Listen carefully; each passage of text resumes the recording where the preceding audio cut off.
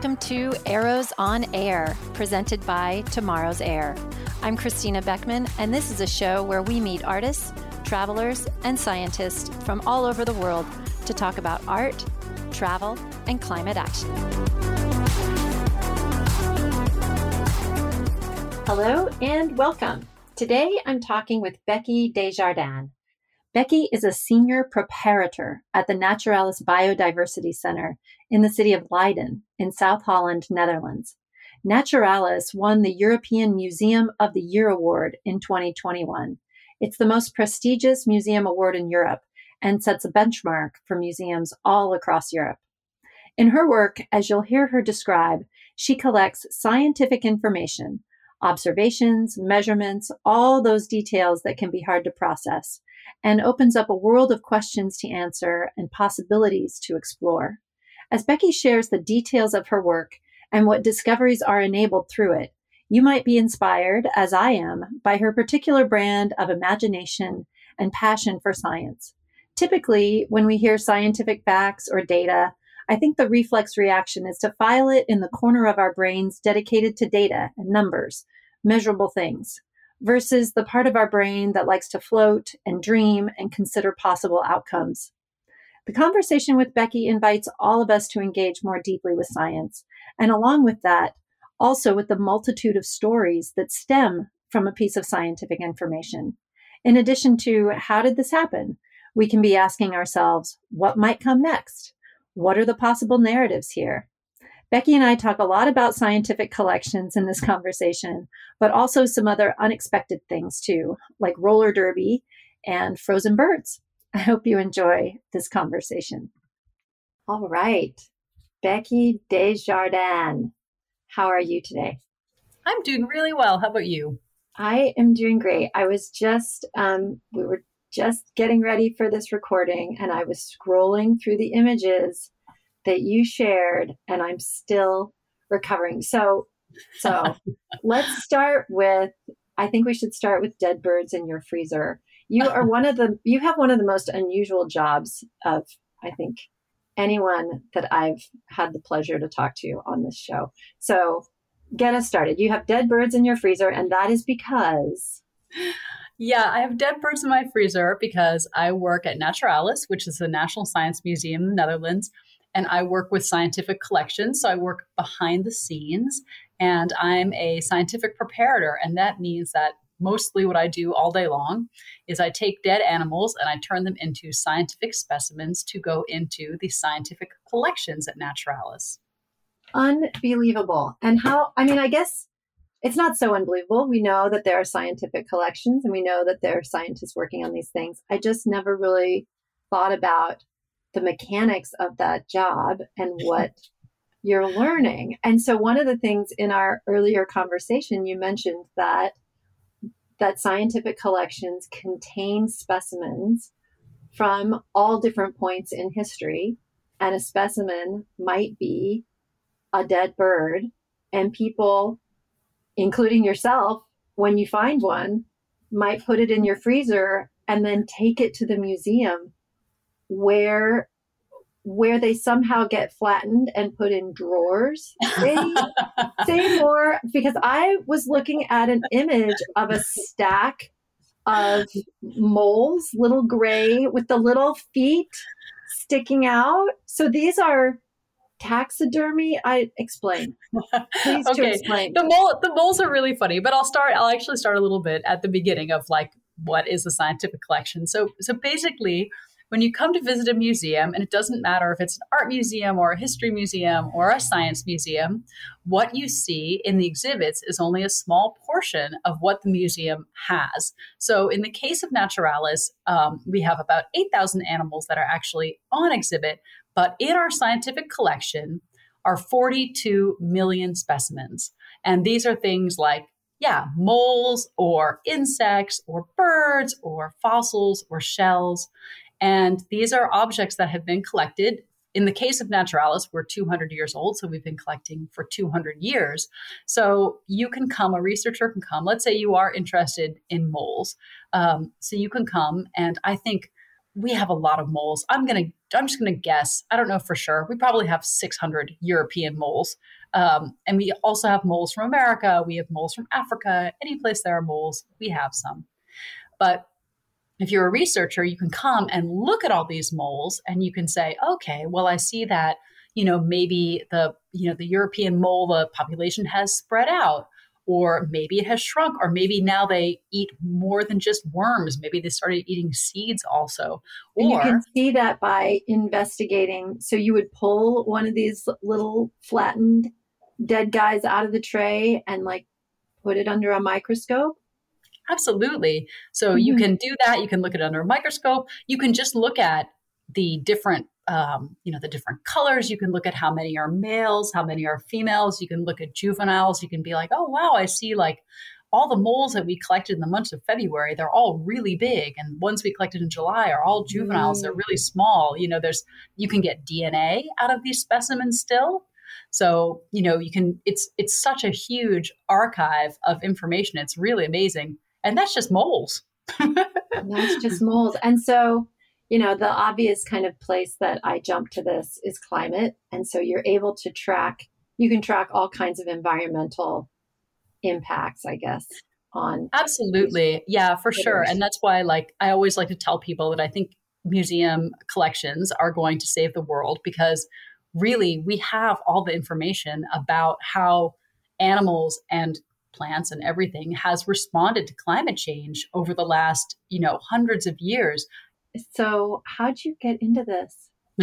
I don't think anybody, or maybe, wakes up when they're 9 and says, I got it. Well, it was kind of, it's kind of roundabout in a way, but I went to school. So I grew up in Boston, moved to North Carolina for school, and I studied geology in school. And early on, my freshman year, I took this class that was called Field Techniques, and was tag team taught by a biology and a geology professor. And we learned all these different field techniques. We spent our spring break that year on Cumberland Island National Park, and we learned how to take soil samples and count birds in a flock and do all these different things. And I was like, okay, I don't really know what I want to do when I grow up, but I want to work outside. And I decided to major in geology, but I took ornithology, which is the study of birds, and I really liked it. And in hindsight, I think I didn't major in biology because I was intimidated by cell and genetics. But I can tell you, geology is not necessarily any easier. So I don't know what that logic was about. But after I graduated, I ran into an old classmate from ornithology, and he said, guess what? I just got back from counting hawks that were migrating across the Florida Keys. And I said, I want to do that too. He said, well, you should go talk to our old professor. And she told me how to apply for these field jobs with birds.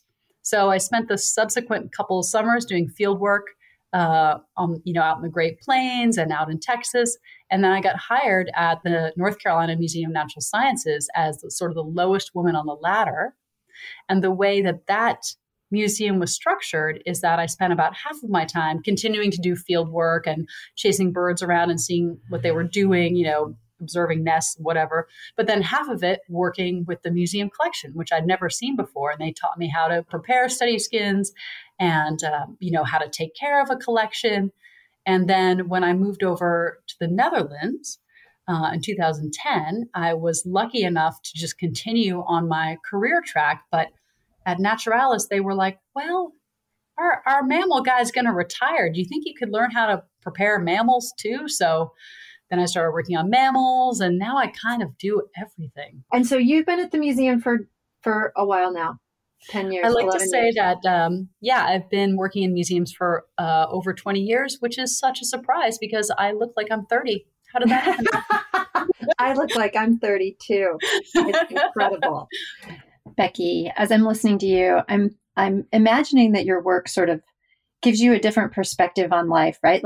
Do you sort of see yourself as part of a living continuum, maybe because you're surrounded by the history so much more? I just have this notion that you are wandering throughout the world, seeing things more deeply maybe than the rest of us. Do you think that's true?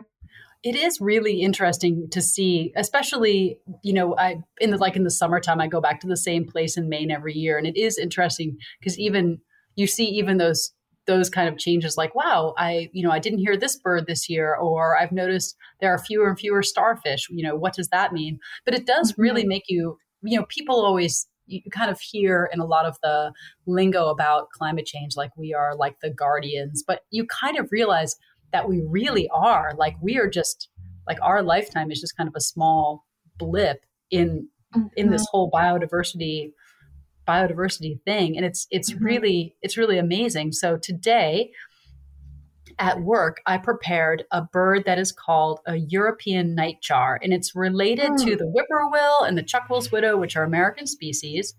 And it's a nocturnal bird, and it's kind of like a swallow in that it catches a lot of insects while it's flying.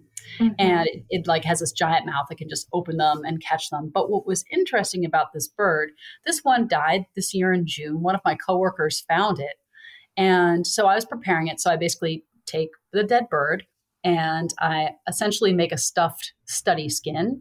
It's kind of looks like a bowling pin, basically, and because it's going to go into a drawer in the collection. But when I'm doing this, I record a ton of data. So I weigh it and I measure it and I take a DNA sample and, all these different kinds of things. Where was it found? When? What was going on? But what was really fascinating about this bird was that the stomach, because I always look and see what they've been eating. The stomach had insect parts, but it also had what I'm pretty sure are the eggs of ants. And I thought, like, I'm so glad you didn't say plastic. I thought you were going to say it had plastic bags in its belly, and I was going to be like, no.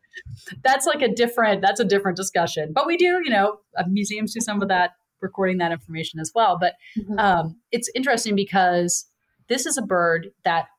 So I happened to luck out, and there was a researcher there today, and he was telling me that this type of bird, the nightjar, they do eat ants, but it's kind of not their first choice. They would only eat them if it was like kind of an emergency, if there was nothing else around.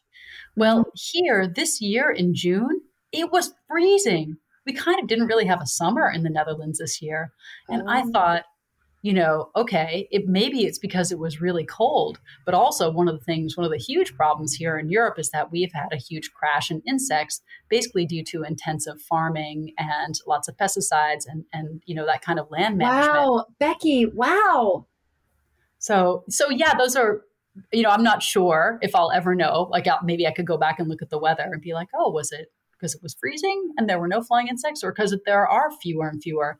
But the lack of insects here, that's something that has definitely had an impact on almost everything, because that's the bottom of the food chain.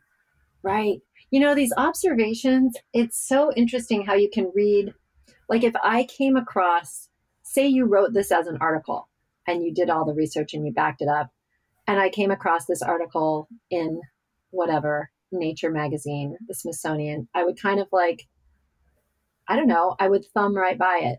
Probably be like, yes, more evidence of climate change.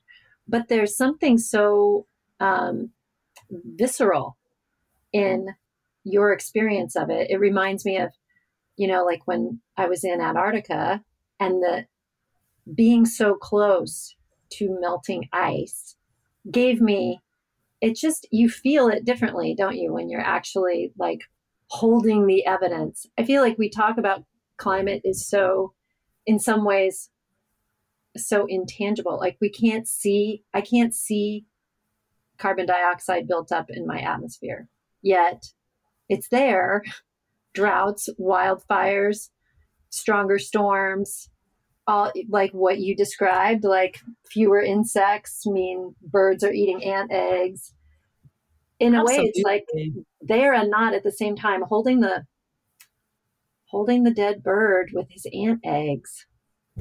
Yeah, it's really amazing. It's kind of like we all know it's happening, but it's hard to, you often, like you in Antarctica, you almost never have that moment where you can actually put your finger on it and say, like, this is it. Like, here we see it. So what kind of people do you hang out with in the Netherlands? I'm imagining like a dinner party full of like really gently nerdy folks with glasses and collars buttoned all the way up to the top, like talking about their specimens. Do you circulate with all the specimen people, or do you have what's it like for you over there? I do sometimes. And I do, like, because all of my friends know what I do, it is not rare that if I'm invited to somebody's house for dinner, or if somebody comes to my house for dinner, they'll be like, "Oh, this bird hit my window. Here you go." And like, like a party favor. So, yeah. But, and it's funny. I wish, I have to say that most of the people that I work with now, they're a really cool bunch overall, and really modern. But for sure, when I started out in the museum world, there definitely was that.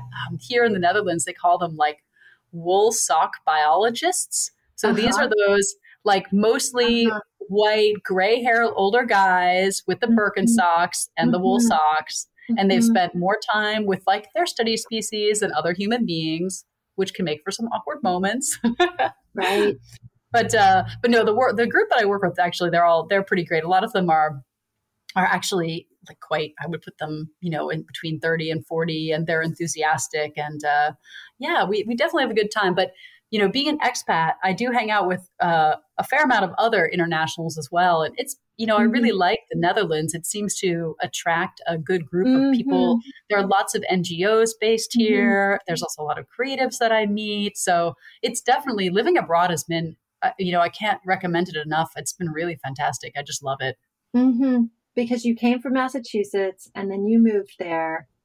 Right. And so, but you didn't think about, I think you told me you ended up there because you were married and you're not married anymore. Yeah. But you didn't decide to come back after that.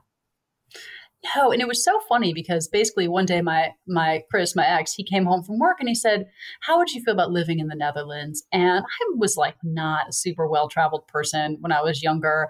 And I'd only been to Europe once. I'd never been to the Netherlands. But I was like, you know what? That sounds really fun. And he was like, "Well, it's kind of been my dream. My office has they have a new office over there with an opening." And so we went, and it's so funny. We really had no idea like how long we would stay or what we we're going to do, but it has just been fabulous. I think one of the things that I really, really like about living over here is that it's, and I don't want to like trash the US because I really, there are so many wonderful things about living in the US, and of course, wonderful people there and the amazing nature. But for me, the highlight of living here is that it's a fabulous balance between work and life. So after 5 o'clock, if somebody emails me, they don't really expect a response until tomorrow. And when I'm on holiday, because here we get tons of vacation time, so you can take like a 3-week vacation, it's just one of those things where it's like, oh, we just have to wait till Becky's back. It's no big deal. I mean, I do joke that, what I work with, I always say that it's not going to get more dead, but there is like, but in other industries as well, like it's just like, okay, she's on holiday and we're not going to bother her. Right. It's such a mindset. I'm trying to have more of that mindset in my own I encourage it. So, but no, it's been really great. And Naturalis it's a fabulous museum. So this year we won the European Museum of the Year award, which is actually like a really big deal. Yeah. I thought, all of Europe. Yeah. All of Europe. And when we got it, I can't tell a lie. I was like, is this one of those like who's who in like European music? You remember those things? Totally. Yes. No, it's legit. We are but actually what's almost even more fun for those people who really are interested is that all of our data is part of a few different like metadata websites. For example, the big one is called GBIF. It stands for Global Biodiversity Information Foundation, and it's gbif.org. And you can go in there and type in, I don't know, ladybug, and you can literally see all the ladybugs at Naturalis, at the Smithsonian, at the Paris Museum, at the a museum anywhere in the world. Everything is right there, and that ends up being a really big data set. And then then you can really make you can really see the big picture of a lot of different things. Whether you're looking at taxonomy, the family tree of animals, if you're looking at climate issues, it's all there. It's such quantities of information. It makes me feel like the need for science communications has never been greater, right? Like people who can unpack this and bring it forward in a meaning, like the so what around all of this Oh, content. absolutely. It's just, Absolutely. But we'll tell you one story right quick about one of my sort of like favorite museum or use of museum specimens, also birds close to my heart, and climate change. And so this was a study that was published in 2019 by the Field Museum. The Field Museum is in Chicago, and Chicago sits on a migrating bird highway. And especially during the fall, lots and lots of birds hit the tall buildings in Chicago and fall to the ground, basically dead or almost dead. And so since the 1970s, volunteers have been going out and collecting all these birds. And these are, for the most part, songbirds. So think of like warblers and robins and thrushes, like those kind of things. They've made them all into study skins. And two researchers at the museum measured all of these birds, 70,000 study skins, and they basically discovered that every single species, whether it was like a warbler or a robin or whatever, they are all smaller now than they were in the 70s. And it's really, and it's basically because of climate warming. Because there's a biological law where animals that live in colder climates are bigger than animals that live in warmer climates. And it has to do with like how efficiently you use your body heat. And because it's getting warmer, these birds are getting smaller to use their body heat more efficiently. And but it's a little challenging, of course, because they still have to migrate to Mexico or South America, or wherever they're going in the end. But I think that was such a cool use of museum specimens. One of the kind of the side effects of this particular study in Chicago is that is that they basically looked at sort of what side of the building these birds were hitting and when and where. And now Chicago has what's called a lights out policy, where during fall migration, people are encouraged to turn the lights off in the buildings. And especially if it's like a commercial building, all the lights need to be off. And that has really helped. A lot fewer birds are dying. So look at that. And so it's a very kind practical, tangible thing came out of it. Exactly. So yeah, at night, if you are in a tall building, please turn the lights off. So Becky, I can't help thinking as you're talking about all these collections all around the world, it's feeling to me, and they're all accessible online, it's feeling a little bit overwhelming. Like when does the collection of information ever stop? And where does it all go? How does this play out eventually, right? Like at some point, maybe some things have to get thrown away, or at some point we decide to stop collecting. What's your thought on this? My old supervisor in America, he used to always say, space, it's the final frontier. And he meant regarding museum collections. It basically never ends. Oh my word. And we actually have run into that now with for example, whales. So I'm also my God. Whale team. Yeah. Let's talk about this. Yes, please. So I'm also on the whale team because, it is a vertebrate. So what happens is when a whale washes up in the Netherlands, we go, and we also go with a team of researchers from Utrecht University, and we work with them. And then there's some folks from another university, Wageningen, and we go together. So Utrecht does a whole autopsy on the whale. They want to know, why did it die? They look at the liver and the stomach and the heart, and they take all the stuff back to the lab and they do like a full autopsy. The other group from Wageningen University, they are interested in plastic in the stomach, and they've been doing plastic in the stomach work on seabirds and sea mammals for ages, I think like 20, 25 years or something like that. And then Naturalis, we're there, and we take the bones back to the museum. And because you can't really mount a whale, but you can take the bones. So we'll bring the bones back, and eventually it's a long process to get them clean, but eventually they will come into the museum collection. And it's one of those things where there comes a certain point where we want to save everything, but whales take up a lot of space. And so now we always take a skull. Now we take a skull, and we take vertebra, like some vertebra from the atlas. That's the area right behind the skull. And we usually take a flipper, a shoulder blade, and a few other things like a tissue sample. We almost always take an eye just because it's like kind of cool to have. And oh my gosh, and, there's so much 7-year-old boy or girl in this. I have a 7-year-old boy, so that's what's leaping to the front. But really, your job is like an expression, a grown-up expression of childlike curiosity, isn't it? Becky, I also, one thing that we didn't talk about in our prep conversation, but that I did find out about you, is that you were involved with roller derby. And I think we should, yes. I think we're getting an interesting picture of you as a person, which, by the way, I love. So what about roller derby in North Carolina? This, if I'm not mistaken, is like racing around a roller rink, and you guys wear costumes, and it can get kind of like there's a lot of personalities in roller derby.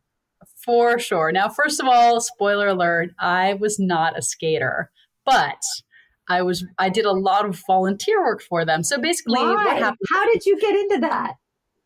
So at the time, roller derby was kind of sweeping the nation, as it were. And my roommate, okay, now, first of all, I don't know if you know this, but in roller derby, you always have to have a derby name. You never use your real name. Mm-hmm. So my roommate, her name is Celia Fate. Mm-hmm. And she had found derby while she was in Texas and was determined to start a team in Raleigh. And she did. And so because she started it, I felt like roller derby was centered out of our house that we shared. And I had so many friends who joined the team. Kama Suture was one. Shirley Temper was another. Her number was 56, of course. Teflon Donna. And Teflon Donna went on to skate for Philadelphia and actually became a professional roller derby. No way. Woman. So basically it was kind of always around. And I saw how much they practiced, and it's such a big time commitment, and also how often they got injured. And I was like, I don't know if I want to break some bones, but I do think this is really, really cool. And I'd love to be part of this. And so I basically started out doing, I did some fundraising volunteer for them. So I'm like going out and trying to like work with clients, like, because they needed a lot of sponsors. So finding new clients and developing these different sponsorship packages. And then later on, I ended up also working with statistics. And the woman who was the head of the statistics, like we would watch games and keep track of certain moves and who was doing it. Her name was Miscalculate. And so it was Miscalculate and Miscalculators. But anyway, it was really fun. But the funny thing is that that's actually how I met my husband, was through roller derby. And what happened was, I was like all in the roller derby world, and, people were showing up at the house and skates and all these things. And meanwhile, he'd gone to a party and he met a roller girl there, and he was like, well, they're like, that girl is like, this might be a place where I can meet like single women. So he encouraged two of his friends. He's like, you guys should join the roller derby team so that I can meet chicks. And that is exactly what happened. We met at the very first roller derby event. What are you snooping around? What rocks are you overturning these days? Well, I do. Okay. So the way that Naturalis is structured is I no longer get to do field work, but I still do a lot of bird watching. And for the past few years, I've been helping out. The city of Amsterdam is making, the bird group in Amsterdam is making a new city guide to the birds, like to find out what birds are where and how they're breeding and all these things. So I've been doing a lot of birding up there, helping out with that. And yeah, just birding around in general. But yeah, I think the thing that I'm really curious about now that I'd love to be like my next, hobby, I'm super intrigued by these low-tech regreening things, like planting trees and, a better example. There's a nonprofit here called Just Dig It. And what they do is they go to sub-Saharan Africa and they have the people there dig. They call them bunds, bunds. And it's kind of like a half circle shape in the ground. I'm not really sure how big it is, but it's not super deep. Maybe it's like a meter deep and I don't know, the size of a car. And what happens is during the rainy season, these bunds retain just enough moisture that plants can survive through the dry season there. And these are areas that have been overgrazed and kind of abused. And basically in 3 years, it goes from being a desert to being back to being like a savanna. And I am totally fascinated by this. And I've been reading lots of articles about it. And I read about these like camps where you can go, and I don't think you have to go and like dig a bund in Africa, but you can like plant trees. And I'm really interested in this. So I think that's gonna be my next my next stone that I turn over. That is a great. Tell me the name of the camp. I think would be something really fun. I think it's called like literally something like ecosystem restoration camps. I'll send you the link later because I know I have it, but it was something. The name was pretty simple, and I think that was it. Well, Becky, thank you so much for making time. You are very interesting, quirky, smart. So good to talk to you. Well, Christina, thank you so much. It really has been a pleasure.